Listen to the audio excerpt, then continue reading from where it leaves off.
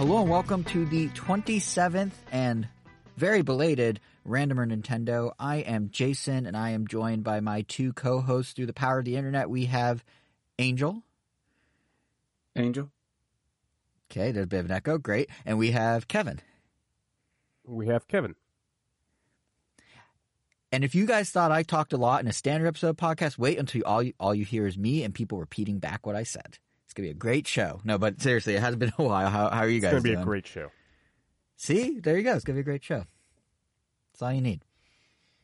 I'm curious how long this will go for. I'm just going to say random things and see. Like, I don't know. I had pizza for dinner. You I took had advantage pizza of for the dinner. 50% off? Okay, Angel broke first. Kevin, good job committing to the bit. Angel, gotta work on it. The echo that you apparently were doing. I wasn't doing no echo. Well, anyway, how are you guys doing? Also doesn't help that I did actually have pizza for dinner today. So. Oh. Domino's has this like promotion where it's essentially a buy one get one free, but the free one you can redeem anywhere between now and like next February. What? That's actually a really good deal. And they call it an emergency pizza. That's an amazing marketing. Domino's are the best at like gimmicky marketing. Like you can order Domino's from an app in your car if you want, which like at that point you could use your phone or you could just go to Domino's. But the gimmick is strong, so they do it. You can drop a pin and they'll bring you a pizza on the beach. Yeah, really? Yeah. They did a whole ad campaign around it. Yep. Yeah. And we're not paid by Domino's, but really we should be because that was like a solid minute of just praising Domino's. Yeah, I mean, well, I had Pizza Hut for dinner, so it's not like... Did you have the Ninja I thought you guys one? were making a pizza, not buying a pizza. I made pizza. We also had... Well, I think, yeah, that was Jason. Yeah. Yeah, I don't Blue think Apron we made a pizza here in forever. And I don't even think we really made it. I think it was just DiGiorno. Is that the... It's not delivery. Yeah, It's DiGiorno. Yeah, no, Kevin, I was the one who, for a little inside track, everyone, we were supposed to start recording 30 minutes prior to when we did, but then my pizza was taking too long. So. Yep. Jason ruined. I ruined everything. Yeah, but it was a Blue Apron pizza. So they give you the dough, and they just make the sauce and put it on the dough, and then you put the thing in the oven, and yeah. And it's a New York aficionado. It was not a New York style pizza. No, it was like, I don't know how to describe it. It was almost like it was, first of all, it was square because it was in a square pan. Just a Sicilian pizza? A little, but it was a little doughier than a New York. Like it wasn't a thin pizza. It was more doughy. It also was like kind of a bake in a way, even though it was a pizza. Like kind of like a pasta bake vibe to it. Riveting pocket. We haven't been on in a month, almost exactly a month. And the first thing we do for our listeners when we come back is have me awkwardly and poorly describe a half do-it-yourself pizza. If people thought they missed us, I guarantee they didn't. Ratio on that pizza? Well, Blue Apron is like 4 portions with fresh ingredients for like $50. So it's an okay yum to buck. I mean, part of it is also $50 for however big that pizza was? Well, no, $50 for 4 portions of food, 2 meals, all ingredients covered and correctly portioned out. So, and if you act now using promo code, no, what is 50? Like, is that over this? Like, do you get that amount of food per delivery, or is it like $50, the equivalent to? Actually, I don't know if it's $50 a week or every 2 weeks, but every week a box shows up with 2 meals with 2 servings of various types of dishes. So this one had a. One more time, for $50 a month, you get 2 meals. No. I think it's. I don't think it's monthly, but no, you get 2 meals that have 2. It's a subscription. 2 meals that have 2 servings, so 4 meals. For all fresh ingredients. All fresh ingredients delivered for weekly. $50. That number can't be right. No, that number is right. Is that number right? You get 4 meals a month for $50? No, it's a week. It's a week. Oh, that's still. Oh, so that's what, 8? That's 8 meals a month? No, it's 50. 16 meals a month? No. But I don't think you pay monthly. I don't remember what the month. I don't remember if the 50 is bi-weekly or monthly. I wasn't prepared for this. No one said I was going to be pitching Blue Apron to the audience. Don't bring it up if you're not ready with the facts, dog. I was just telling you I made a pizza. I was expecting to get the Are you telling all we're getting from this is that you just blindly pay for it? Correct. Not even knowing if it's a good deal or not. Correct. Because we did for a long time have it covered not by us, and then it switched over to us paying it. I don't remember the breakdown. Account sayings. I'm doing this live. All right, let's see. The price is 2 meals, 2 servings each. Hold on, I gotta write this down. 2 meals. Okay, so 4 things. 2 servings. Oh, that's cool. It says nothing about the price on this screen. Okay, well then one of the easiest I'll have to get back be... to you guys at some point. You get charged every 2 servings. X amount of time. Yeah, but I don't pay and that in much that amount of attention. time. But you're getting a week's worth of food, right? I'm getting 4 meals. A week or a day? Week. That is... I'm just gonna be quiet. It's all fresh and pre-portioned. I'm still a little confused, but... And it You comes know with the how much pizza's the money weak you one. could We had probably steak. The other save dish if was you just did it steak. yourself? Yeah, but then I don't know how to do it Wow. because I'm a baby. I didn't know how to cook until Blue Apron. Gotcha. How did you learn to cook with Blue Apron? They portioned everything, and I just followed the recipe. It's the portions that are good. Right. Oh, wait, you're about to blow my they mind. have What if I recipes. portion other things by hand? Whoa.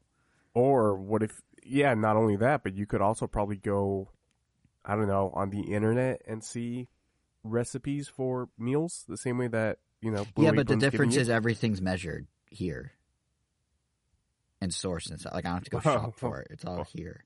God forbid you separate stuff by hand. No, not me. I need some person somewhere Whatever, else to put in a I'm not gonna box. tell you how to spend your money, but No, it's for $50 a week, I'm expecting at least it just might give be me a meal a $50 day. every 2 weeks. I'm not sure. $50 every 2 weeks. I'm so not $100 a month. I'm not sure, but all I know. I thought you said it was 60. That's like a gym subscription just right there, like a monthly Right, but gym in the other subscription. direction, it's a gym going in reverse. You're adding food to you instead of working food off you. So, I'm literally going to my credit card right now and looking at how frequently I see it listed on here. Because that's the type of podcast we have today. So I was charged October 4th. And then I was charged September How much were you 29th. So it's charged October weekly. 4th? So it's weekly. It's actually 60, it turns out. Weekly? It looks like it's weekly. It looks like it's 60. So we're man. paying about 12. Are we paying? Yeah, like 12. You're paying no. $2,400 a month. What? Where did you get that math? 240. 240. There we go. I added an extra zero. It's like, what? So per That's serving, eating it's out 15, budget for the month. it's per serving $15, which is cheaper than a restaurant these days, but it's not cheap. You are correct. Yeah, that's not cheap at all. Yeah, but that's only 4 meals out of the week, so it's not like all of mine is going to it. Anyway, enough about me and my meals. Well, would you say $4. it's That's so restaurant quality insane. food then? What? Wait, there's a lot of things I happening. mean, I there. guess if you would say it's restaurant quality food, then I guess. Well, it's it's as worth it if you restaurant quality really as need to my have that. cooking can get it to be, but like we had steak yesterday from it. That was pretty good. Yeah. So steak and Well, I potatoes imagine and it Brussels doesn't- sprouts. So in I a imagine they keep soy the meals brown sugar entertaining. sauce with Parmesan and truffle butter on the potatoes. So yeah. Yeah. What a riveting. Enough about what I eat. What do you eat? Let's get this off me. What's going on? Like let's change topic here. Unfortunately, I don't have anything recent that I could Eat? really mention. That I mean, I mentioned I had Domino's. True. I mean, not Domino's. Kevin, what have you been Pizza Hut. eating? What have you been What has been entering your body? Alcohol mainly. I was at a wedding this past weekend, and there's a lot of alcohol involved. They did have a really good steak, so that was pretty good. I bet you it was better than my $15 Blue Apron steak. Yeah. Maybe. Probably. It was like I hope. it was like on this bed of quinoa that was like really really good. I Oh. really like quinoa. Like I need to start maybe cooking that for myself now. Yeah, quinoa's actually power grains in general I've come around on in the last few years. Yeah. Well, I don't know about that, but Well, quinoa is one of them, so. no, I know, but I didn't know that they were coming back. Oh, I see what you're saying. Well, anyway, I'm doing a horrible job hosting, so I'm just going to point out, because I kind of alluded to it, we haven't had one of these podcasts in a long time during a time when a lot happened. Like, I feel like the episode... What? we haven't had one of these podcasts in a long time, and during that time, a lot happened. I'm speaking in riddles. Listen, if you're not... I'm going to tell you prices of Blue Apron in riddles. I'm going to tell you podcast topics in riddles. I'm a regular old Dr. Seuss. Going over the Israeli-Palestinian conflict, right? In riddles, though. Yes. In riddles, then. In riddles, yes. We're going to cover that in riddles. We're going to cover the latest with Ukraine in riddles. Did you manage to get the interview with Riddles, the professional Smash player? No, because that would be too clear-cut. Has to be a riddle. No, but what I was starting to say is, like, I feel like last episode... we were like, oh, there's so much that's about to happen. And then we like ghosted everyone for like a month. And now we're coming back like, boy, a lot sure did happen. But I feel like a lot did happen. In retrospect, I got nothing. I was going to say. I thought you had something actually there. kind of chill. A lot did happen, but it just happened all at once that it almost kind of felt like it just came and went. And I was like, oh, that's right. We did have a Nintendo Direct. And an Apple event, What 2 days came of apart. it? I'm going to be very curious what we will revisit for the direct presentation, because just out of curiosity, I didn't recheck what was announced during the direct. So you want to see what is still in your memory a month later, essentially? Yeah, because like, honestly, the only thing I remember off the top of my head is Paper Mario. Yeah. And there was... I would hope one you other remember thing. F-Zero 99 because it's literally written on our topic list. So Not only did I forget it was announced during that time, it was also a game I have either. Sorry for interject. I got super spooked right now. I thought that I was hearing the Exorcist theme song, but I took out my headphones and it's just the ice cream man passing by. It's not viral marketing for the new Exorcist I thought movie. like maybe that there was like a hidden webpage that I had somewhere that was playing the Exorcist theme song. Nope, just the ice cream man. Woo. It's amazing to me. Speaking of things that have happened in our time off, so Taylor Swift announced that she's doing a movie of her concert, which like movie films are no big deal. The Exorcist and like 3 other movies moved their releases out of the way, and now the Taylor Swift movie is expected to make $100 million opening weekend. It's just concert footage. That's crazy. And also, what is this? And what is this Venn diagram of like people that are choosing between seeing The Exorcist or Taylor Swift? Like, is that actually that could have been an Oppenheimer Barbieheimer type of thing? Extra For all we know, Swifties. it's probably the exact same Swift. demographic. Extra Swift. Extra Swift. Why would they not make that a possibility?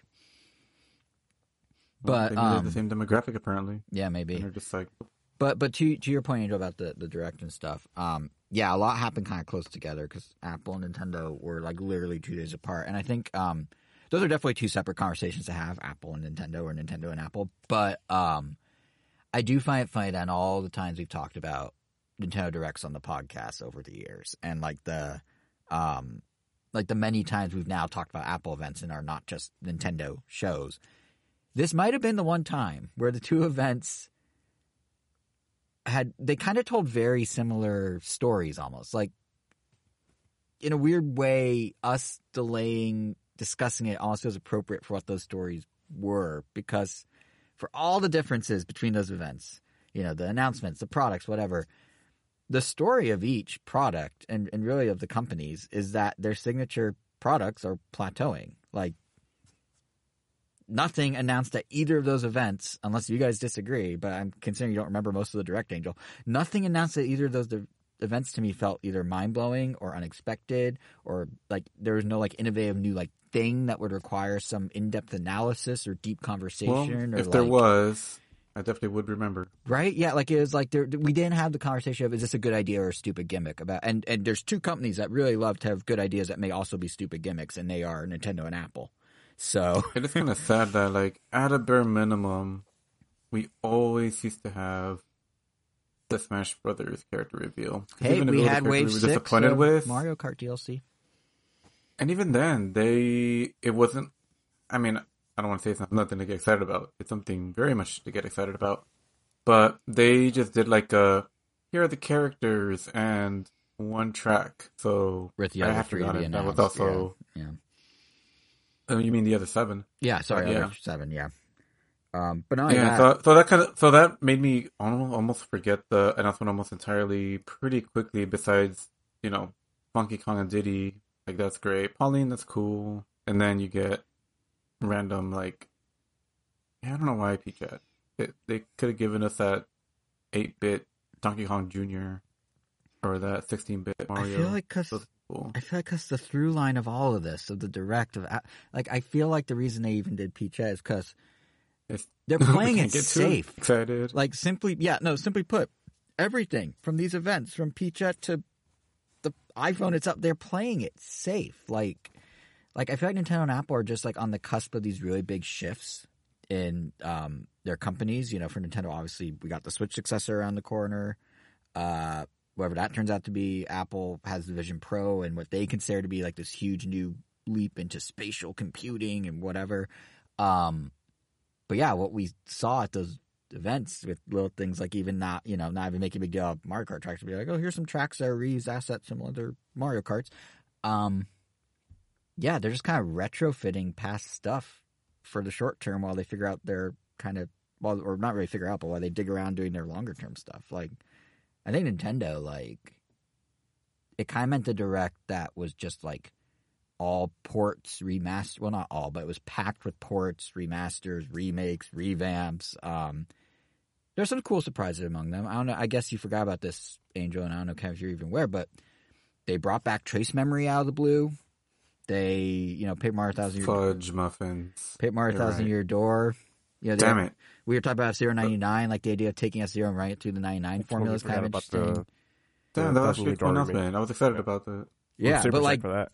And they're cool. Trace Memories. I'm sad I forgot that one. Which I still blame the direct on. Yes. Why? How do you blame the direct?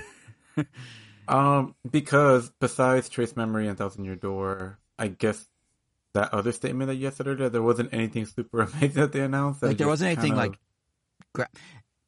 I wouldn't say amazing. Yeah, because even Trace Memory is more of yeah. I'm excited about that, but it was kind of oh yeah, I had forgotten I was trying to play through that game on the DS, but just never got around to it, and always thought it'd be nice to have another chance to play it.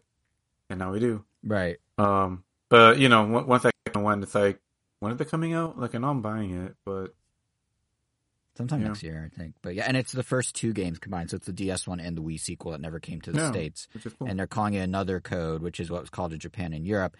Well, weird little trend line in that direct is every game that had a different name in the U.S. now has its international name. So Luigi's Mansion Dark Moon is now Luigi's Mansion 2, for example.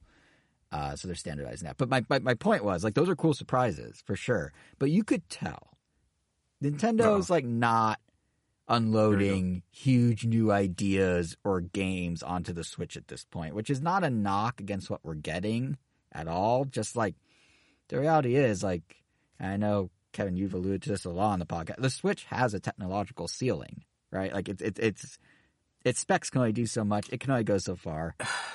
Jason. And this is where you're wrong. No, I'm just kidding. But as I say, go ahead. One thing came to mind. Well, it's not. It doesn't really go against your statement much. It's just their use of. Either they're not coming out with any new experimental game or anything crazy like that. Well, a little. They have Princess Peach Super Showstopper thing. Oh my god, I wish I remember what game it was for, but they had a quick little demo about how you were using the IR sensor to aim something. It was in WarioWare. Move it. What was it? It was in Wario. There's a set of micro games in the new WarioWare that uses the IR sensor. Yeah. Oh, okay, well, there you go. They're still innovating with IR sensors. Yeah, okay, yes. And they're still doing entirely new games like Princess Peach Showstopper or whatever it's called, where she wears outfits and does things, yes. But, what I'm saying is, the heavy hitting, the big spends on resources and budget. WarioWare is not the AAA. Those are going to the Switch too. Not even Mario Wonder? I mean, not the Mario flashiest, heaviest kind of game, but Well, here's the thing about Mario Wonder. I actually literally think what Nintendo built their house on. I think that's a great example of my point, actually, because now that you mention it, Mario Wonder it's using the existing New Super Mario Brothers engine. They gave it a snazzy new coat of paint. They put it through the lens of more modern gaming. Like, they got stuff like the Dark Souls style, like online ghost data that helps you. They have like a very light RPG element with like the badges that assign abilities. It feels fresh. It looks great. It's wacky and weird. It's having fun with the Mario formula. But I played the demo at Target the other day. I loved it. But when I was chatting with my friends and he asked me, how was it? All I could really say was it feels like Mario. Like, it's good. It's great. It's just safe from like a budget and resource perspective. And I know we talked like a month ago about how the devs were given no deadlines on it. So obviously it's not low budget. I mean, they needed to be given a runway to experiment with ideas, which itself costs money and salaries and man hours and stuff. But I think I think you get what I'm saying though, right? Like, this isn't a new type of Mario a la 3D Land or World. This isn't a totally ground up thing like Odyssey was. It's not like a Metroid Prime 4 type of release in terms of the technological depth of it. It's not Labo or Ring Fit in terms of like centering around a really weird new idea that's a gamble that's either going to flop or become this massive system seller that'll bring in a new audience. It's 2D Mario, polished up real nice with some weirdness within the confines of what Mario game is. Like, that weirdness is contained to it's still a Mario. It's a 2D Mario. Like, it's going to be really fun, and the demo was nice, but like, that's not the game that I feel like if you were trying to show off the pinnacle of what the Switch can do and really innovate and bring in a new audience, you wouldn't trot out Mario Wonder. You wouldn't trot out Trace Memory. You know, you wouldn't necessarily... Maybe if you're trying to latch on, get some people to come into the thing, like Mario RPG or Luigi's Mansion 2, like you have a baked-in cult audience there. Maybe you can make a case like Mario vs. Donkey Kong, which was also announced in the Direct, the remake from the Game Boy Advance. Like, that's playing off characters' rivalry, like the two characters' rivalry from the Mario movie. You know, that's the first time the rivalry's been kind of in the forefront in a couple of decades. Now they have a game that's playing off that. So you can make the case that there's games that are catering and doing certain things and getting certain audiences, but like, this kind of feels like the twilight years of when the Wii went through this, when the 3DS went through this. You know, it's yeah. You get what I mean, though, right? Like, it's kind of like the last hurrah, not the compare this to, like, I don't know, the first 2 years of the Switch. Yeah. I can see it. I mean, and that being said, though, like, for a last hurrah or, like, for... Like, I totally agree. Like, it feels like I guess the trajectory that we've been hitting has been going to be more simpler, and like we're ready to swan song our way out of this console. Yeah, and I mean an element to that, I think. I mean, even Zelda, like, kind of would be a nice like bookmark on both ends. Like, oh, cool, it started and ended with Zelda. Mm-hmm. That's like the big money one. Totally, and that's not to big say. Budget one. For what it's worth, that's not to say any of these games aren't good or aren't worth the attention or the time. Like, it's really cool exactly the audience is big enough. But... No. But it's really cool that, like, the audience is big enough to support them trying to bring back a Trace Memory, or that they do see potential in working through the contract negotiations with Square Enix and getting a Super Mario RPG.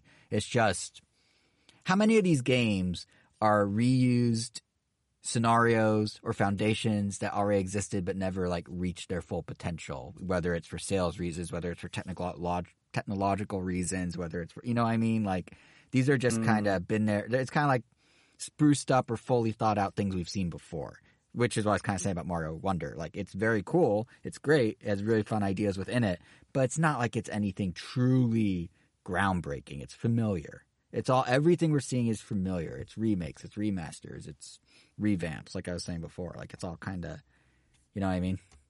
And I think what was interesting is, I feel like on the Apple side, like 2 days before Nintendo did all this, it was the same. Like, their announcements felt very similar in terms of just reintroducing, refining, revamping all existing things. I mean, straight up, like, this new iPhone they announced, which I'm sitting next to me, like, this doesn't have an exclusive new gimmick that was a new thing for smartphones. You know, there's no dynamic island, there's no MagSafe accessories, there's no Apple Pay, there's no Face ID, there's nothing like that would motivate you to have to upgrade right away.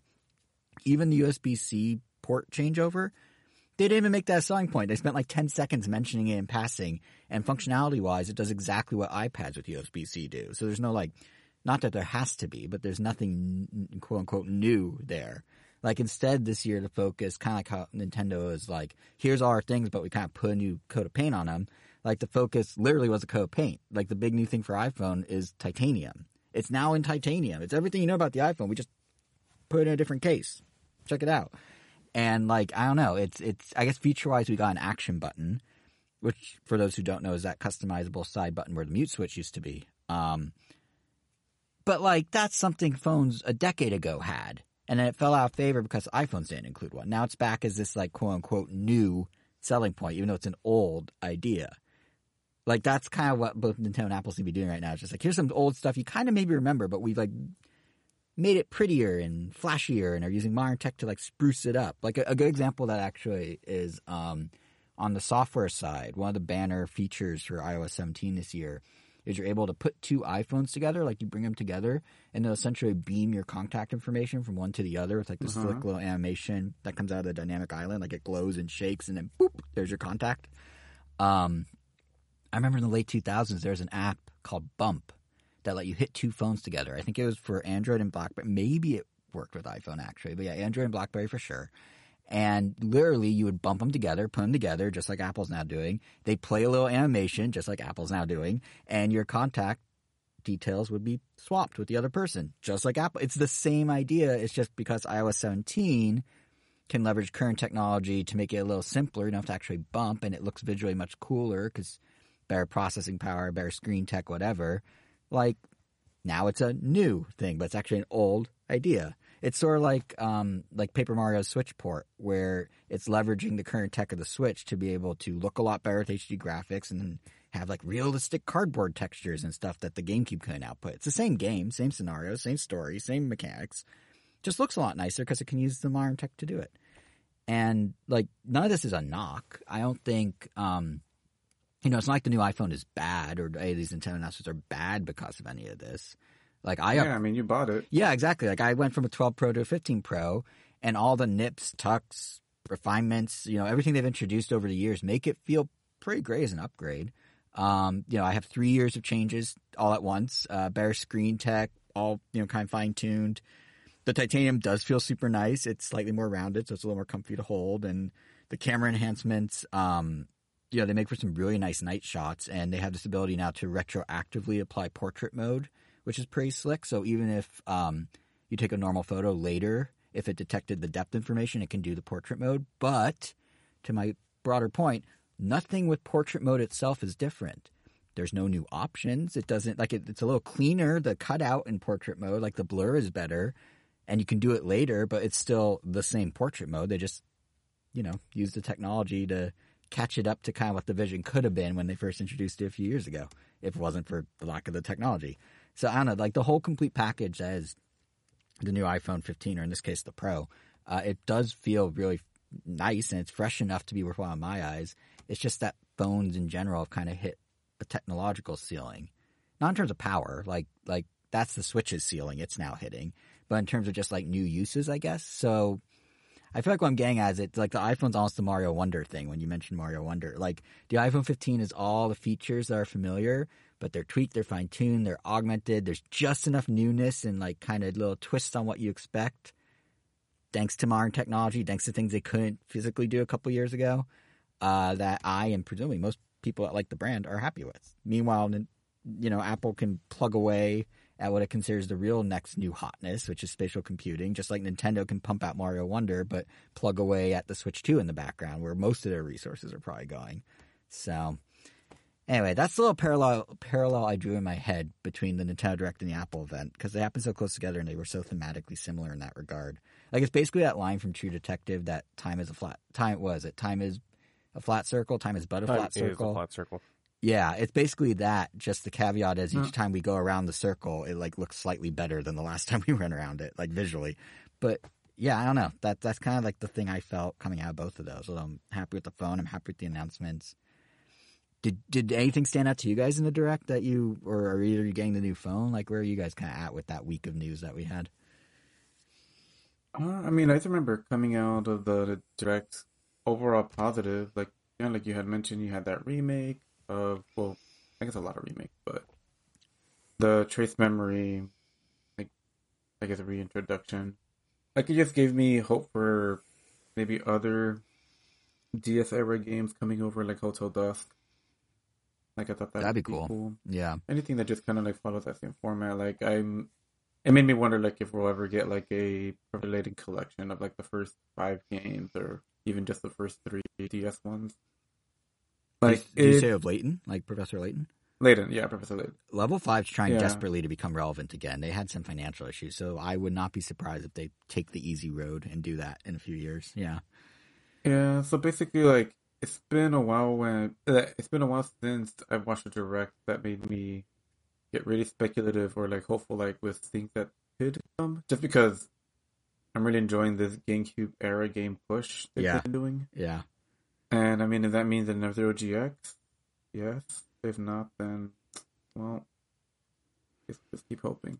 I mean, or maybe a Chibi Robo or something, especially if you're not caring as much with what ends up being a quote-unquote Switch title point. The thing that, like, gives me some hope is Nintendo's at the point where they're looking at 130 plus million Switch owners, and they're going, well, what game did we previously have that could reach a bigger audience now? So they see something in narrative-driven stuff like Trace Memory. Yeah. Like when Ashley popped up during the Direct, that was one of the few times that audibly watching a Nintendo Direct went, what? Like I did not expect her at all to show up. Like that was so out of left field. So they clearly see some potential there. They clearly see, obviously they know the demand for Paper Mario.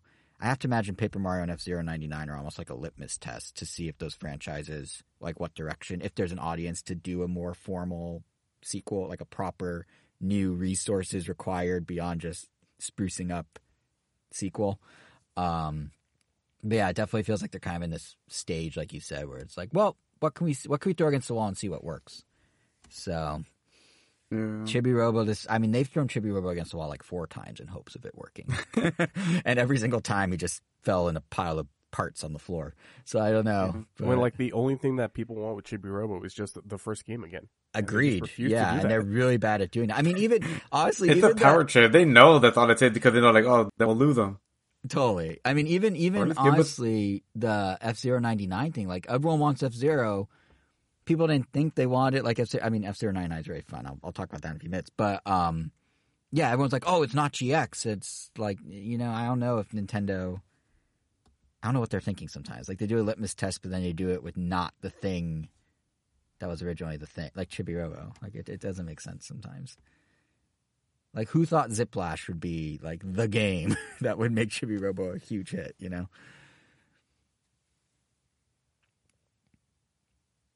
But is there a GameCube era game besides F-Zero that you like really, really hope somehow surfaces between now and the Switch 2?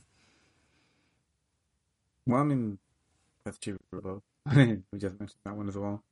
But besides those 2, man, I guess maybe Double Dash, simply because that game feels very different from how almost any Mario Kart feels, actually. Because you don't jump in that game. Like, your car doesn't jump. Which just, that alone, I feel like changes a lot of things. Yeah. Yeah. I feel like they still missed an opportunity to release Mario Kart's arcade version as like a home console port for like $30. Like make it clear it's a spin-off like they did with Mario Kart Live. Maybe bundle it with Double Dash and call it like the Mario Kart Legacy Collection or something. I don't know. But like there's an opportunity there. It's already done. It exists. They just have to... Cruise and Blast ported over easy enough. Like they've done it before. It shouldn't be that hard.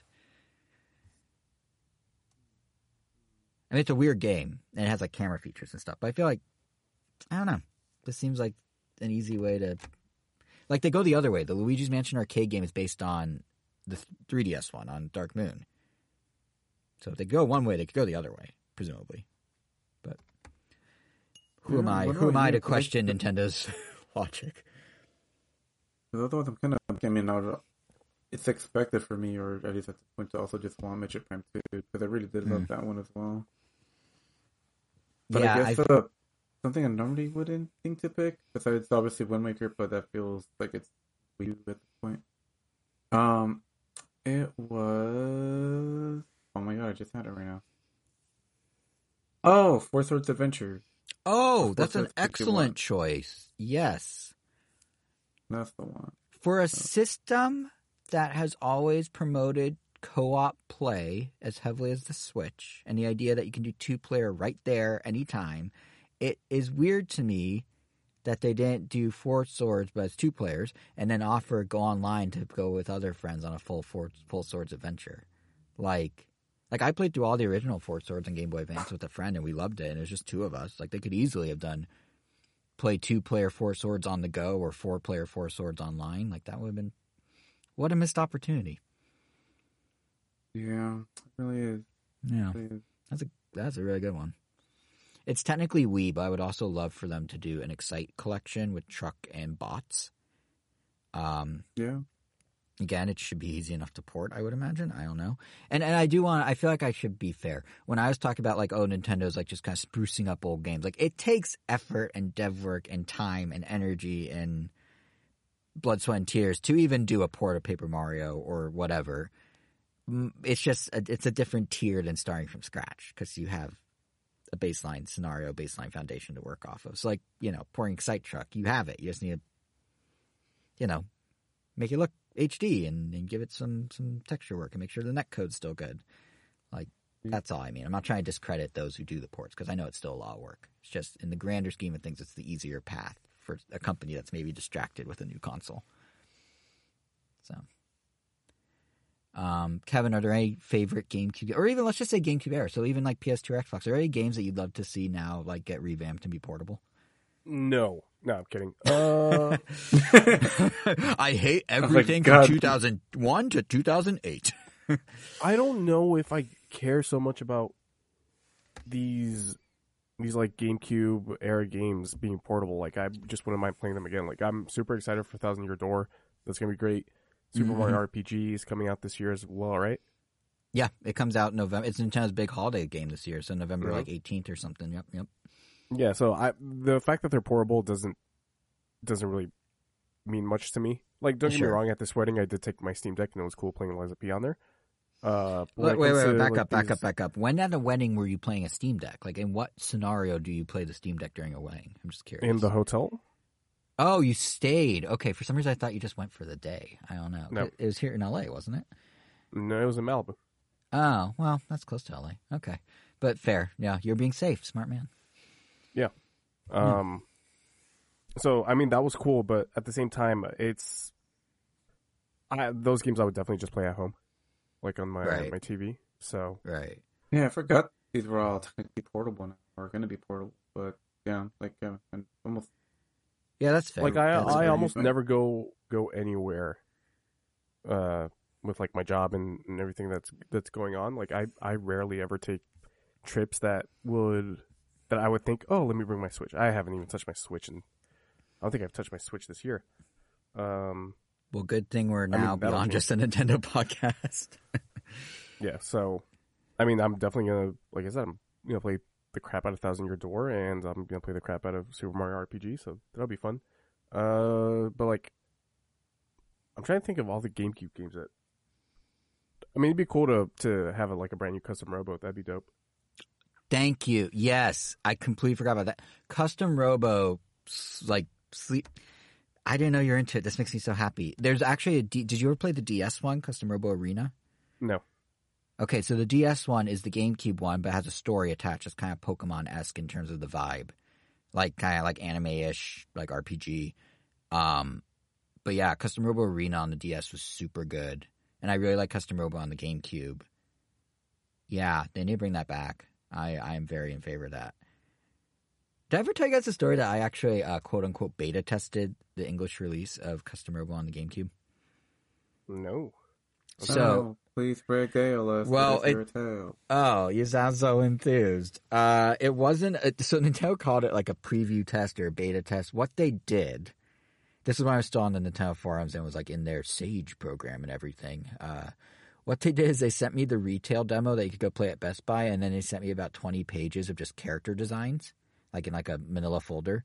And they were like, play the game, look at these characters, take this survey, and tell us what you think. But the game came out 4 weeks after I did that, so it's not like my input would have really changed anything. I guess maybe for Custom Robo Arena on the DS, but it was very strange. Like, try this beta test with this finished demo and this finished game that's already being pressed to discs. But yeah, that was my one time I got to like try a game for Nintendo and give them feedback. It's like a little remote focus group. That story sounded better in my head when I started it than it was when I finished it out loud. In case you were wondering. But yeah, no, Custom Robo I'd love to see come back. Crazy Taxi as well. I know I'm switching gears to Sega. GameCube only game, so that didn't really. What was that? But yeah, I would agree very wholeheartedly with Crazy Taxi, but I forget that's I guess Nintendo game. It's Sega, but it was a launch title for the GameCube. No, but I was just trying to think of exclusives. Oh, sure. Yeah, I think my launch of the GameCube, when I bought the GameCube, I had more Sega games than Nintendo games, actually. Because I think I had, at launch, Luigi, Crazy Taxi, and Monkey Ball. Weird. That is very... Yeah. So does anyone raise your hand, or with your mouth, I guess, is anyone going to get Princess Peach, was it Showstopper, Showtime, Show... I think I'll consider it. Time will tell. Depends on how many games I'm playing at the time. But it caught your guys' attention enough to actually, like, consider? Not really outside of, I guess, collection purposes. Because that is the one game that goes against everything I've been saying about Nintendo only doing remasters and remakes. Like, that is a brand new from the ground up. Taking a pretty big chance with a new lead. I mean, it's Peach. I feel like it's very it goes back to what they did in the Direct over the summer. It's very like, all these fun characters from our movies. Now play them in our games, like Luigi's Mansion 2, Princess Peach Showtime, Detective Pikachu Returns, Mario vs. Donkey Kong. Like, it's very, the audience that they brought in through the movie, they're now going to sell the games too. So, by that token, it's not that much of a risk at all, I don't think. Yeah. But anyway, I had one more game I want to talk about. Angel, you said you didn't try F-Zero 99. Kevin, did you? It's free with Switch Online. Do you remember how I said that I haven't touched my Switch this year? Right. I don't know. Maybe you emulated it. But yes, that is fair. I don't think anybody ever emulated the 99 games. It's hard because you need an active Switch Online subscription, so how would it check that? Because they all live on a server, essentially, the games. So that'd be tricky. Yeah. Like, you basically have a shell of a game, and then it updates everything from the server side, I believe. But all right, well, that's the last game I want to talk about for the Direct before maybe we switch gears. But as our resident Tetris 99 junkie, I feel like I do have an obligation to talk about this a little bit. Oh, yeah. That thing was announced. What was announced? Before, will you do yours before I do mine? No, what was announced? No. What you're about to talk about. Oh, F-Zero 99? Yes. Yeah. Yes. So, I personally think the 99 games, including Super Mario 35, which is not 99, it's 64 less than that was only 99. their second. They haven't even made it past 5. Maybe we need they're 99 games. Maybe I need a new name for these. So I think I thought they were talking about 99 games. I know. No, so I'll call them retro games with an unreasonably large number of opponents series. There we go. Okay. The retro game. What acronym did that create? Retro RGBWAULN and one or two O's, depending if you count the of. So good luck trying to phonetically say that one. But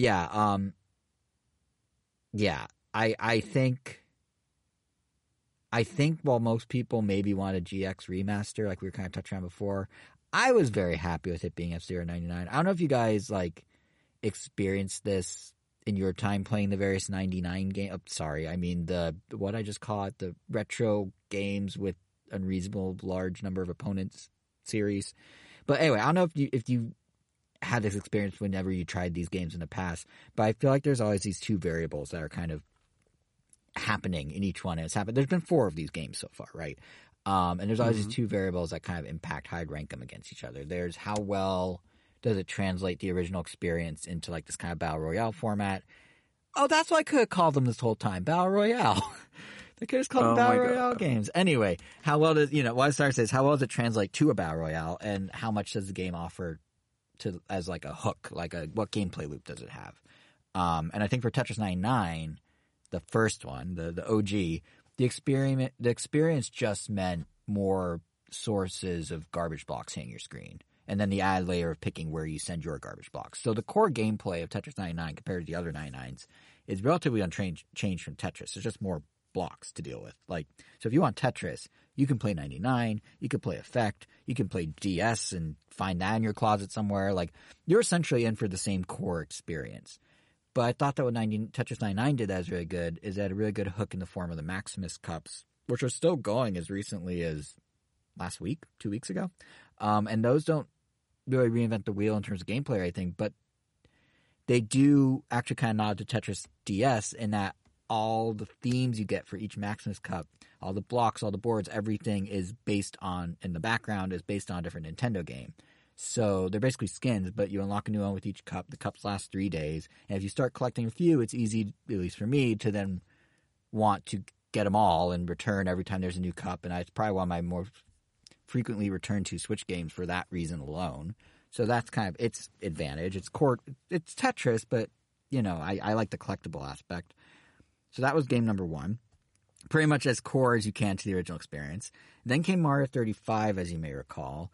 And to me, that went in totally the opposite direction. It used 2D Mario as like the base, but really changed the gameplay mechanics, really kind of messed with your muscle memory of how to play a Mario. Like the online element, the Battle Royale element was you would send garbage in the form of enemies to other people's screens to knock them out of the competition. So essentially you want to overwhelm their screen with enemies, as you may remember from playing it. So you're initially doing this kind of like not so normal Mario dance of like choosing which enemies you need to attack or dodge at which times to like kind of navigate through this growing wall of enemies. But I seem to recall, and I think Angel, I want to say we had this conversation when the game was still out because obviously they pulled it. But I feel like we both figured out that there's basically a single way to play it. Like once you kind of find the groove of how to like ebb and flow and ease up and slow down and speed up and that sort of thing. Like you're not speed running it. You're not playing it like normal Mario. There's kind of like this pattern that emerges. And once you determine that groove, that was kind of the end of the game, especially because it was very linear. So you always went from point A to point B. It was really to abuse. Yeah. And it's always if multiple people abused it, then it would just make the games last forever. So it pretty much just kills the game. Yeah, it was almost like you'd always have to go like you go point A, point B, and you always at certain intervals do action X or Y depending on what's happening around you. And then they didn't even have in-game events as like a gameplay loop hook. Probably because it was a short game that was only out for like a year or two, so they didn't need to build like longer term repeat events or whatever. But the whole thing just kind of felt like it went too far away from the source material to make this Battle Royale. So then Pac-Man 99 came out, and that to me kind of split the difference between Mario 35 and Tetris 99. Like with Mario, it wasn't like a clean migration, and honestly Pac-Man wasn't quite as clean either, but they kept the core Pac-Man gameplay for the Battle Royale, but then they need to add elements to it to make it like actually work because it's a single player experience. Like Mario, they just completely changed what a Mario game is. Like it still played like Mario in terms of the physical moves, but it didn't feel like Mario in the same way. Pac-Man still kind of felt like Pac-Man. It just had to layer on top of it. So they actually borrowed from Pac-Man Championship Edition, if you guys have ever played that, and they did this ghost train idea. So basically, there's these like endless strings of ghosts that you would face, and anytime that you would do something successful on your Pac-Man maze, you would send what were called jammer Pac-Men into enemy screens. And the upside of this whole system is it felt a little bit more like Tetris 99 in that it wasn't just one strategy to win a la Mario 35, because ultimately as you were taking on those ghost trains and sending jammer Pac-Men to other screens, you could act how you wanted, whichever which way. You're in like a maze that has multiple directions. You could choose to let the ghost trains get longer for have more oomph when you attack your enemies. You can have them be shorter, nip them in the bud sooner, but it wouldn't be as impactful on your opponents and enemy boards and stuff. So how you wanted to tackle it was a little more freeform. It kind of felt a little more like the same way you would tackle a Pac-Man maze normally. Like they kind of found the balance a little of like a new mechanic, but staying true to the original. But then on the hook side, like the gameplay hooks that you come back, the in-game events, I frankly don't remember what they were. Which maybe is more of a me problem than a Pac-Man 99 problem, but I think it says something that I literally cannot tell you a single event that happened because I just don't remember what they were, like whatsoever. So that's kind of my 99 game worldview up to this point. Or my, sorry, what did we call it before? My retro games with large opponent count, whatever it was. That's my worldview up to this point coming into F-Zero 99. So now that we're at F-Zero 99, it's interesting because you can kind of see how it takes into consideration all the predecessors' pros and cons. Like, it's like structurally the best of the bunch, I think. The biggie for me is that it doesn't fall into the pitfalls of Mario 35, in part because, kind of like with Tetris, F-Zero is very faithful to its original material. They basically just expanded the tracks. They added a new launch area to navigate before you reach the course itself. I'm not really sure what its purpose is, but it kind of lets you get your bearings with so many other racers. But the mechanics are like pretty much the same, like right down to shoulder button drifts and spin attacks that feel just like you remember from F-Zero. So you're not taking like the knowledge or history of a game's core gameplay and needing to like throw it out the window like Mario 35 did. It still feels like F-Zero.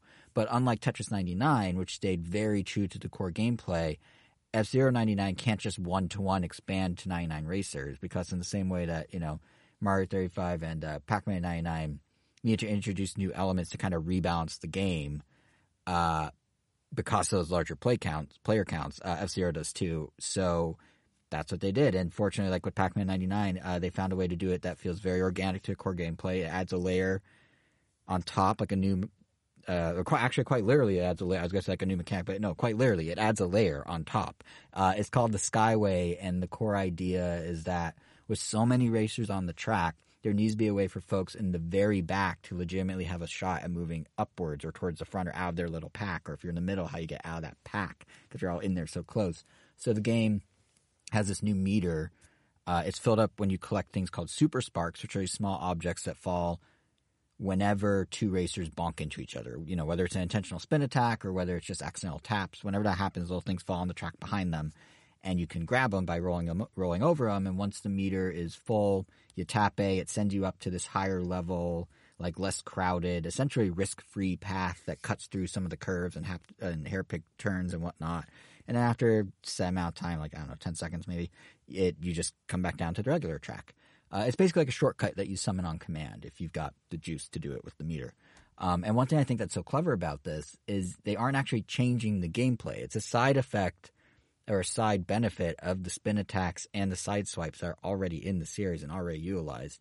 And it lets them provide a way for not just those in the middle to try and get out of the huge pack they're stuck in, but for those in the back, they also, around the second lap, have a special vehicle that comes out. And if you spin attack it's like this big gold vehicle, it will drop a bunch of super sparks. So it's almost like a mini rubber banding opportunity for those who are less skilled, without it necessarily feeling too unfair for those in the front of the pack, because if you want to stay ahead, just be more aggressive on the track. You can earn super sparks the same way as the folks in the back, and you can stay ahead that way and kind of balance that risk management that you already have to balance for the power meter this other way too now. So it's a cool way to sort of, it still has the kind of like trial by fire, like twitchy, you gotta make decisions on the fly really quick feel that F-Zero does, just does it in a different way, or a new way on top of existing ways, which is kind of cool.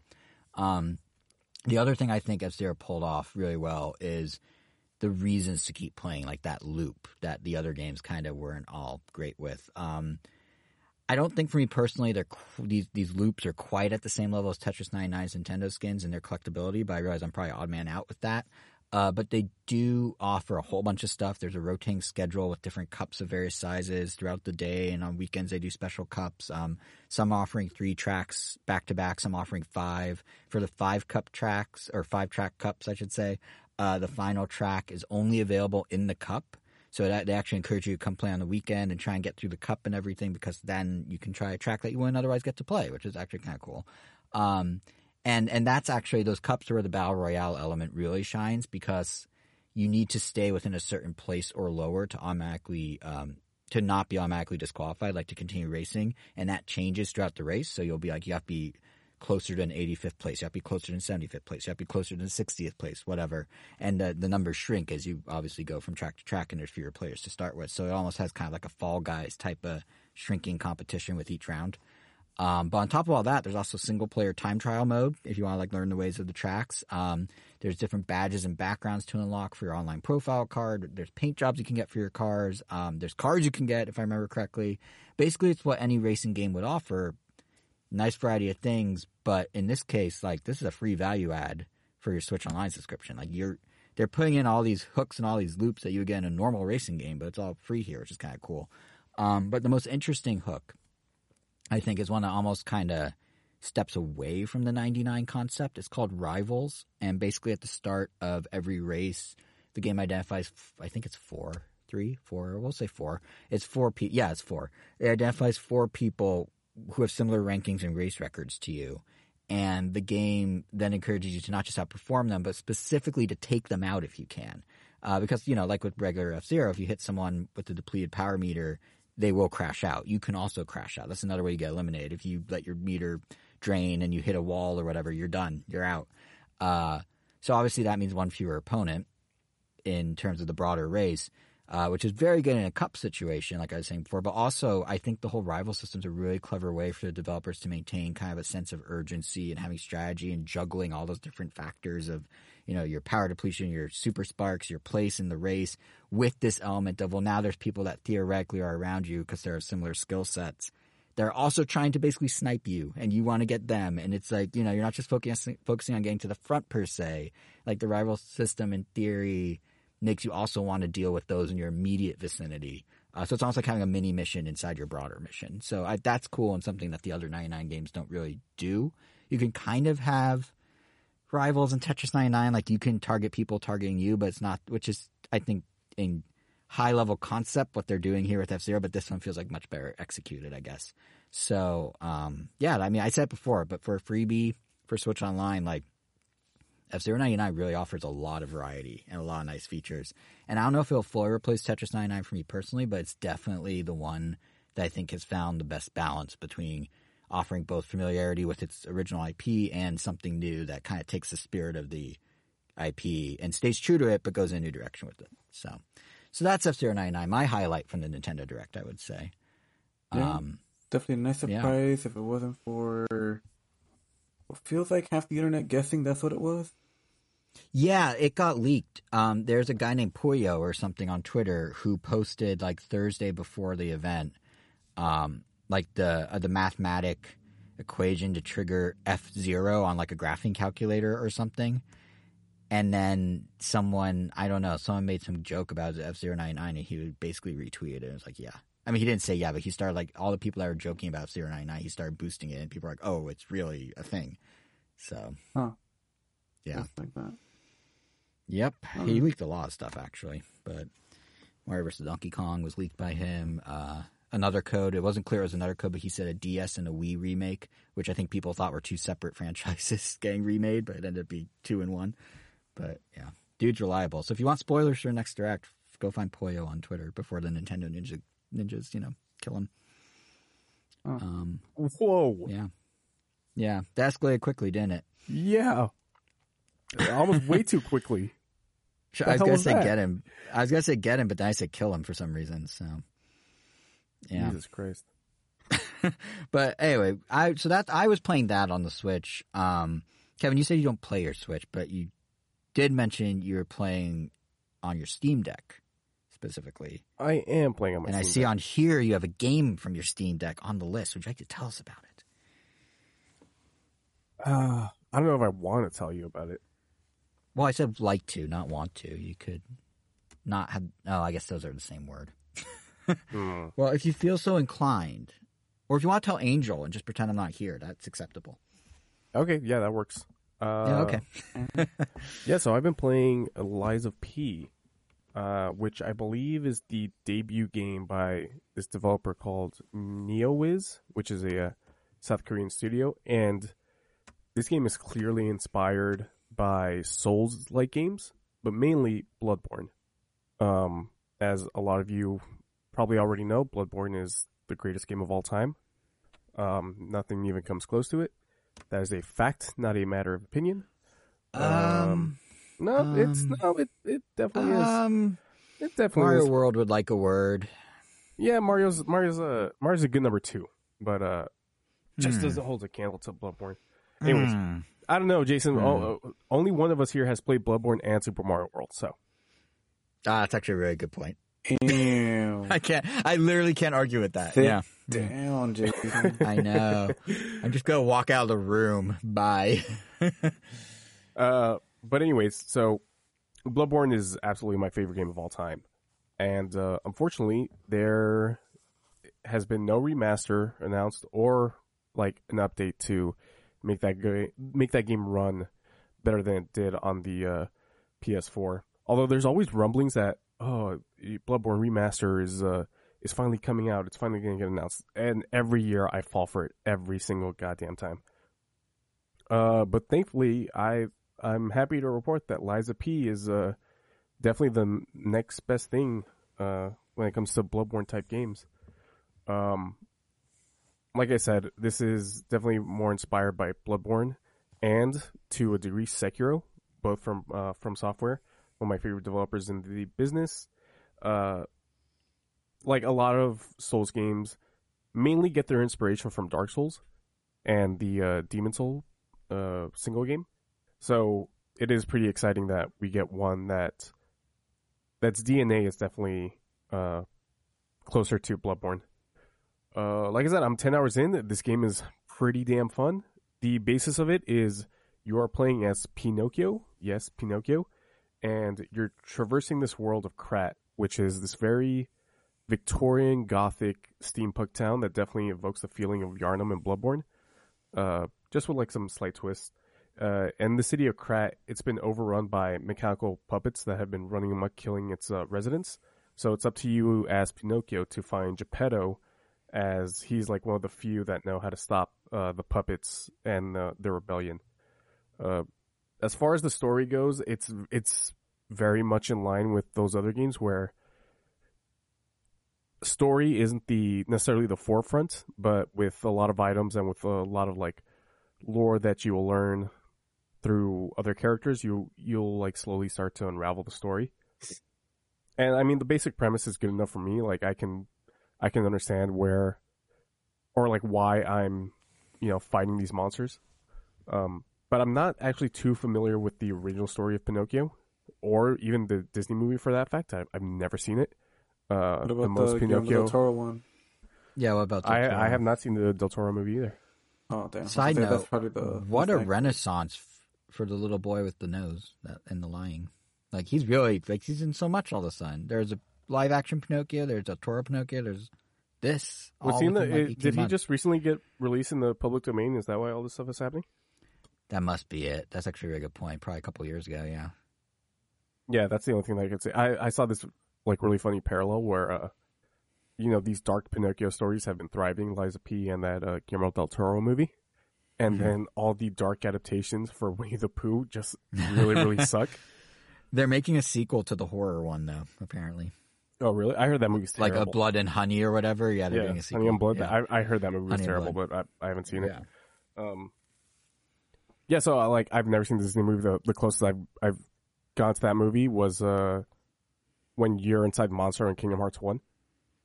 But I do know that Jiminy Cricket is your companion in Kingdom Hearts.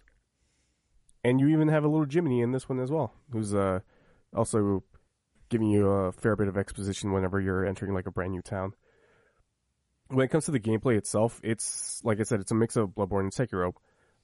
Bloodborne definitely changed up the Souls formula by making you go on the offensive as opposed to standing your ground with a shield and waiting for a counterattack. That's what I really, really love about that game. In this game, similar to Bloodborne, after you get hit by an enemy, you can actually sort of go for a counterattack and then regain some of that health that you just lost. And then when it comes to the Sekiro parallels, that's where you essentially have to do a perfect block whenever an enemy is attacking you. You don't have a shield in this game. I mean, later you can get sort of a shield, but it's not a shield the same way that a shield is in the Souls games. Have you guys ever played the Souls games? I don't think I've ever asked you guys this. No. I've witnessed them. I don't think You've witnessed them just like the war boys from Mad Max Fury Road? Yes, and then as I was standing in front of the game, as it was running on TV, I screamed, "Witness me," and inhaled some spray paint. Yep. Yeah. Yeah.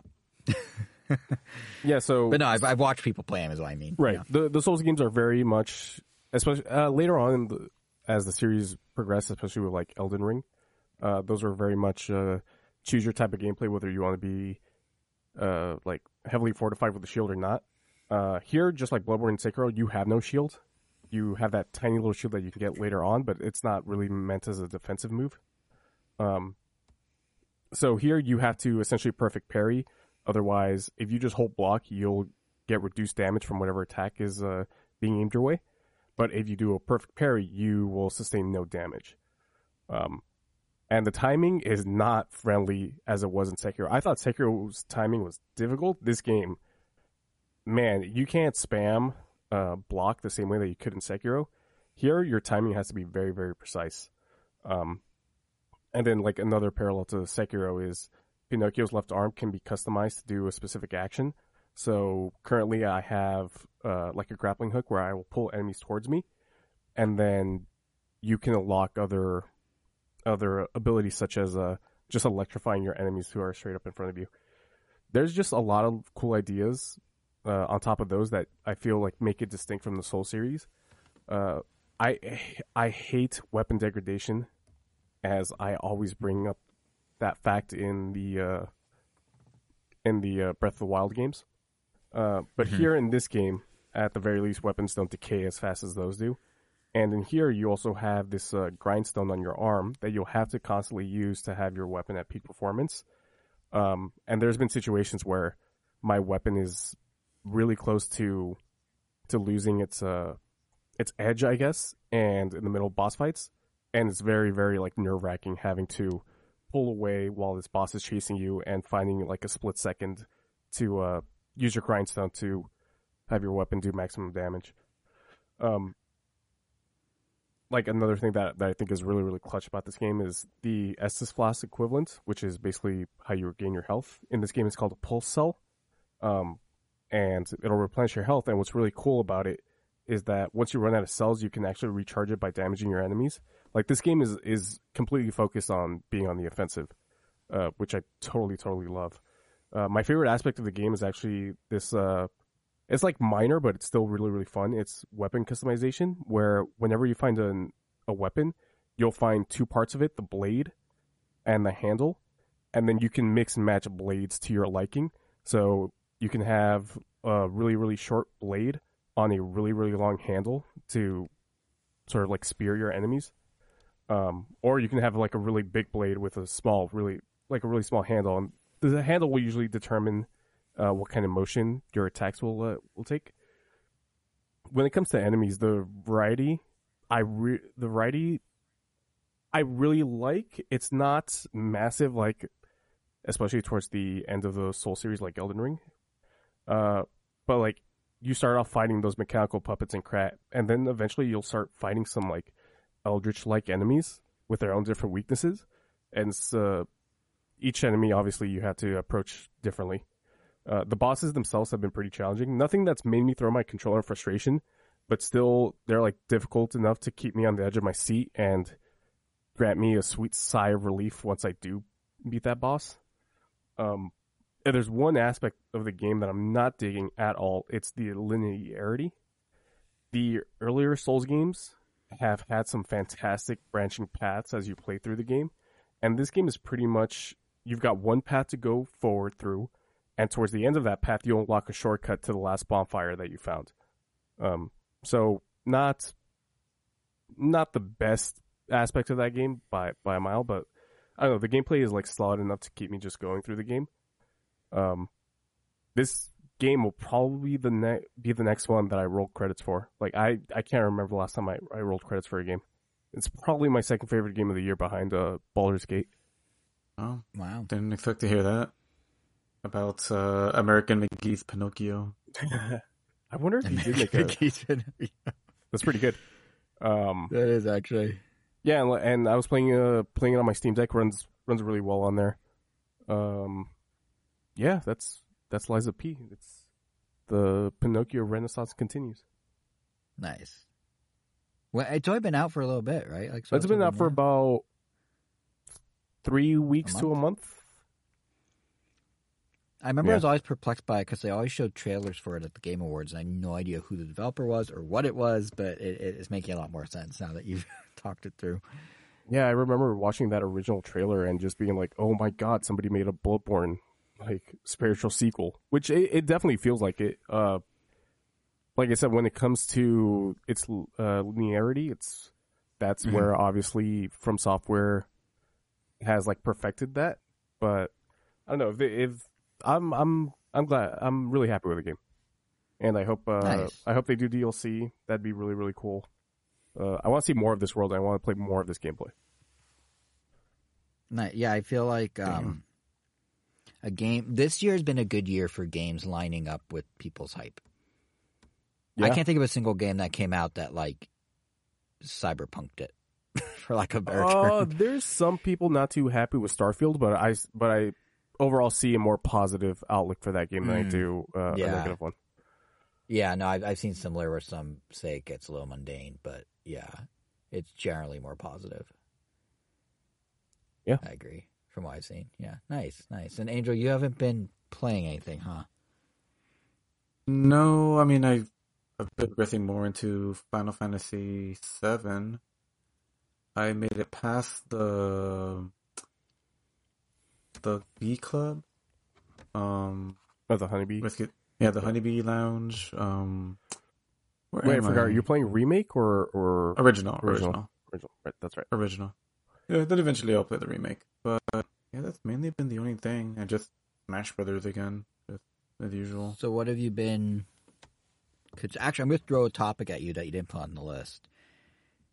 You listen to Sonic On Spotify? Yeah, I do. From time to time. No, in a theatrical setting for the Sonic Symphony. I'm surprised you didn't put it on the list. Huh. I have forgotten I went to that. No, I'm just kidding. I saw videos of people singing Cityscape, and I was not that I was jealous, but I was like, man, they're really getting into it. That's really really fun. No, yeah, it was pretty amazing. I don't know if I mentioned this on the last podcast, but I want to say that I told someone that I knew. No, not that I knew. I guess technically this is the first concert that I'm going to since probably the Zelda one. That I guess I felt I had a really good chance of liking. I've been to many concerts this year, and most of them are from bands or groups that I only discovered recently-ish. And this one was obviously going to be very different because it has years and years and years of nostalgia with it. So yeah, nothing could really compete with anything that came out of that. Even, the first hour was the symphony portion of it, which was very great, as you would expect. And then after the hour break, highlight for me, at least especially from the symphonic part, was Sky Sanctuary. That one was just such a good track. They only did one song from Sonic. Oh, one song from Sonic 3. Sonic 1 and Sonic 2 got entire medley. Sonic 3, they just did Sky Sanctuary. And I think a different title theme. And then they Imagine if your sentence just end there. I went to a Sonic concert and they did one song from Sonic, and that's just where you stopped. Yep, very anticlimactic. And then of course you had the CG era, and it wasn't just Crush 40. I didn't realize there were so many vocalists, especially even in Crush 40. I guess they have two primary vocalists that swap between songs, because one of them, the person that does Escape from the City, is not the same person that sang Live and Learn. But they mentioned how they had like a Sounds of Sonic concert and how they did that a long time ago, and yeah, it's just crazy how amazing it is to finally hear, Crush 40 perform live. That was just really cool. And then also just hearing I'm familiar enough with the other vocal tracks, because I guess I enjoyed them enough to listen to them, but like the one for Sonic Colors, the one for Sonic and the Black Knight, they even did the one from Sonic 06, and whoever was doing the editing clearly was having a ton of fun. Like even, pointing the video, you mean? Yeah. Mm. Yeah, just like the person that's just doing the editing for the whole show. Yeah, you could tell they were having a great time, just poking fun at the Sonic memes, like when he drowns or stuff like that. But Yeah, it was really, really great. So it was first an hour orchestra that was a rock show, or did the orchestra play with the rock show? Like how that? It was first just an orchestra for the first hour, and then it turned into the rock show. But the orchestra was still there and always just providing additional sounds. Oh, nice. Yeah, which is always awesome because you get hints of violin and all that fun stuff.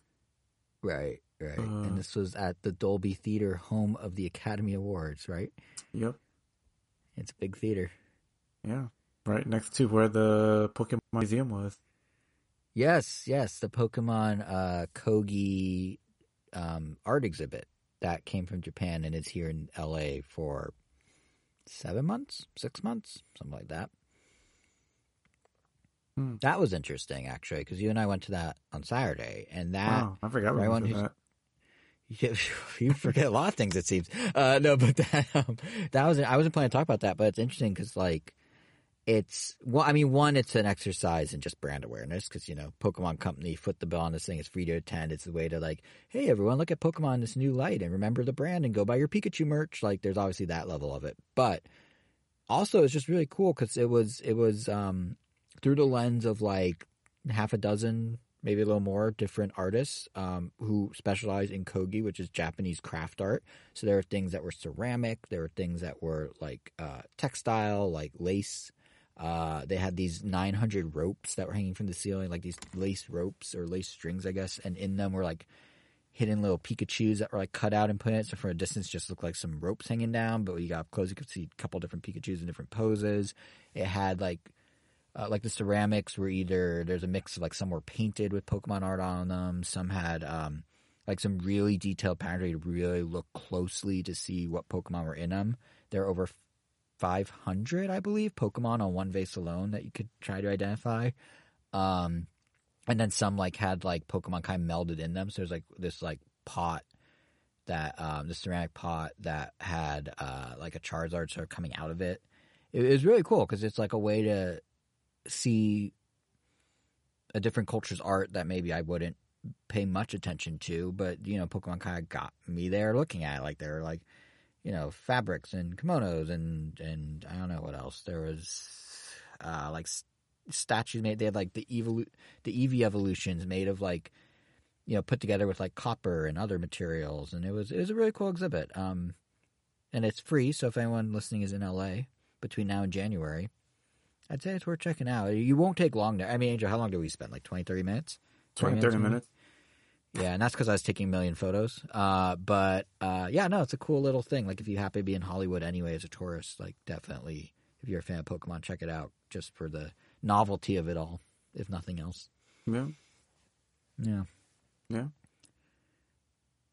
Agreed. I see also.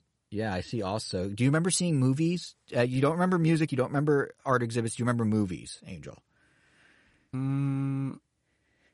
Nothing animated, that's for sure. Okay. Do you remember live action? Do you remember maybe a murder mystery set in an Italian city? Perhaps it was a haunting in of Venice? someone who died in a canal-based city like Venice, California. Yes. No, in Venice, Italy. Does this ring any bells? Guess not. But that's weird because you were sitting next to me at the movie, but okay. Yeah, let's talk about A Haunting in Venice, the Tina Fey joint, right? Yeah, her post 30 Rock work. Yes, minus everything else she's done since 30 Rock. Perfect. Yeah, I mean, you go ahead. Well, it was fun. Did you guys see this together? Yeah, we went with a coworker of his randomly. Gotcha. Yep. Yeah. Yeah, it was late one evening. We went and saw Haunting in Venice, and yeah, it was fun. It was a fun little movie. I did not know what to expect from it. I honestly didn't know much about it until I think like the day of, and Jason was telling me how it's like I guess part of like a self-contained universe where these movies are kind of interconnected, but you don't really need to watch them all to get any individual one. They're serialized, or whatever the term is. But yes, was that? Did you want me to now fill in the gap there? Yeah. Yeah. Okay. So they're set in this world where there's Poirot, I think, is the detective. Death on the Nile, Murder on the Orient Express, A Haunting in Venice. You may be noticing a pattern in namings of movies because they're all part of the same series. It's all the same detective. But this one, I've never seen the other ones, and I wasn't planning to see this one until Angel sort of invited me to tag along, so he's seeing it by my house. But by my apartment, I should say. But yeah, it's like it was like kind of a typical murder mystery, but with a little like pseudo horror movie slant to it. Like it wasn't horror, but they tried to do a couple jump scares. They had like the creepy camera angles, a lot of dark scenes, a lot of like kind of, you know, high pitched violin, like that sort of stuff, like throughout at times. You know, it was like kind of a murder mystery in the way that Glass Onion's a murder mystery with kind of a comedy bend to it. This is kind of a murder mystery with kind of a light diet horror bend to it, I guess you could say. Would you say that's probably a safe way to describe it, Angel? Yeah, that's actually pretty good.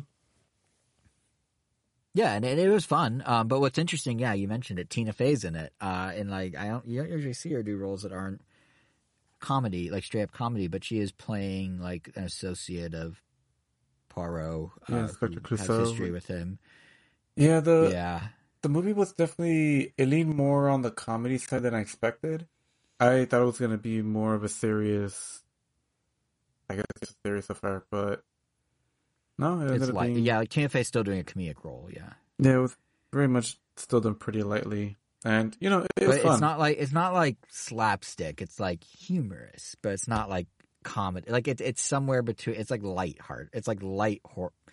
I don't know how to say it. It's an interesting blend of genres, but yeah, it was pretty fun. What was interesting about it is they went really crazy. I don't know if this is a staple of the franchise, if they're doing a horror movie homage or what, but there's some very interesting cinematography choices in this movie. A lot of unusual camera angles, a lot of like kind of sideways things, angled things that were kind of like spinning slowly. Like there's a lot of camera angles that don't typically occur in movies like this, I feel like, in like murder mysteries.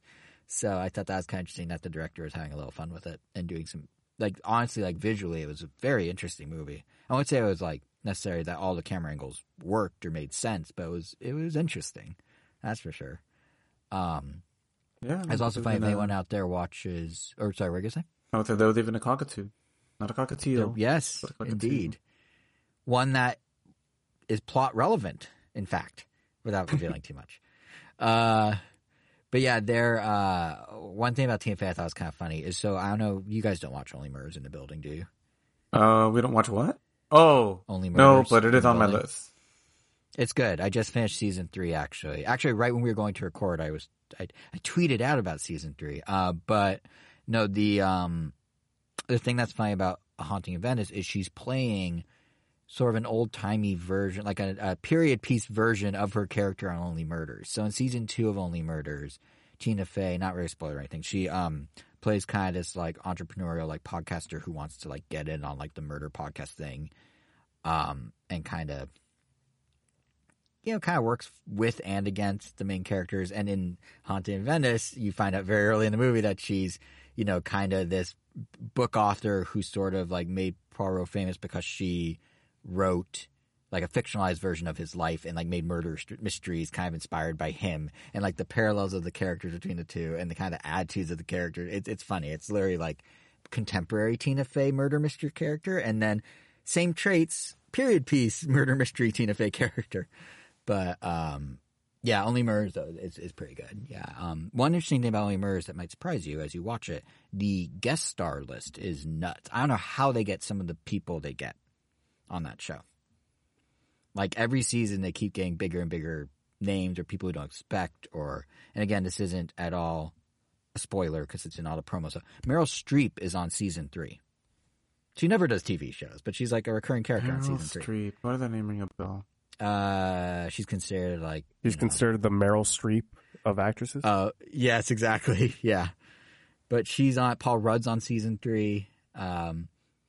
Yeah, it's quite a I don't know if Steve Martin and Martin Short have good connections or what, but like the thing that always catches me off guard is just the caliber of the star power on that show, given that it's like, you know, a Hulu murder mystery show. Does Paul Rudd play a better character than he does in Parks and Recreation? He, in a way, he has more depth in the character. So, yes, in a way. I'm trying not to say too much. Interesting. Okay. He's more of a rounded person in Gotcha. Only Murders versus a one note. Yeah. Although I do like him in Parks, as silly as the role is. Bobby Newport. Yep. But yeah, so I guess that was Haunting in Venice. Angel, any final thoughts on Haunting in Venice? No, I guess outside of the fact that I wouldn't be opposed to checking out the other ones, but I think I'd be open to it too. Yeah. yeah, it was fun. I think the other ones play it way more straight than this movie. Oh, 100%. Yeah. This one was them branching out, so to speak. So they got a little, they had the confidence of the first two doing well enough that they can now experiment a little. Mm-hmm. Yeah. I see. So, yeah. But, all right. Well, unless there's anything else on our little handy-dandy topic list, of which, if anyone wanted, well, there's no point in me telling you at the end of the episode, but we do list the timestamps for these on the randomtown.com if anyone ever wants to check. But, yeah, there's nothing else on the list. So I think that might just about do it, guys. Already? Damn. So, Yeah. with that said, I will toss it to me so I could do the closing show notes. Big changes in our show notes. Stitcher is gone, and Google Podcasts is shutting down. So the usual rigmarole that I go through isn't accurate anymore. So instead, I need to tell you to find us on Apple Podcasts, Spotify, iHeartRadio, TuneIn, Amazon Music, Pandora, and YouTube. Both YouTube at our channel at Random Nintendo and YouTube Music, the service, which will soon have podcasts within it. Jesus Christ. So there you go. And that's why Google Music's shutting down.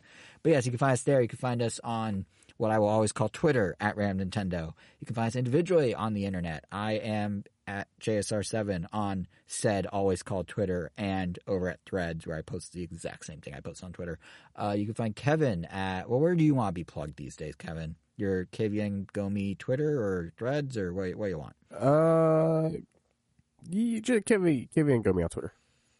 All right, there you go. And I know for Angel, we have a big explainer for his now every time. So Angel posts his thoughts in visual form at World of Weros with an S at the end on Instagram, where you can see what he thinks of things, but through your eyes. Wait, I guess you see it through your eyes whether you read it or visualize it, but you get what I mean. That's a horrible pitch. Angel, would you like to pitch yourself better than I did? Okay, great. All right, so with that, we'll be back when we're back, hopefully in 2 weeks, maybe a little longer. We will let you guys, you'll see us in your feed when you see us, but in the meantime, Kevin, final word? Oh, crap, I wasn't ready for this.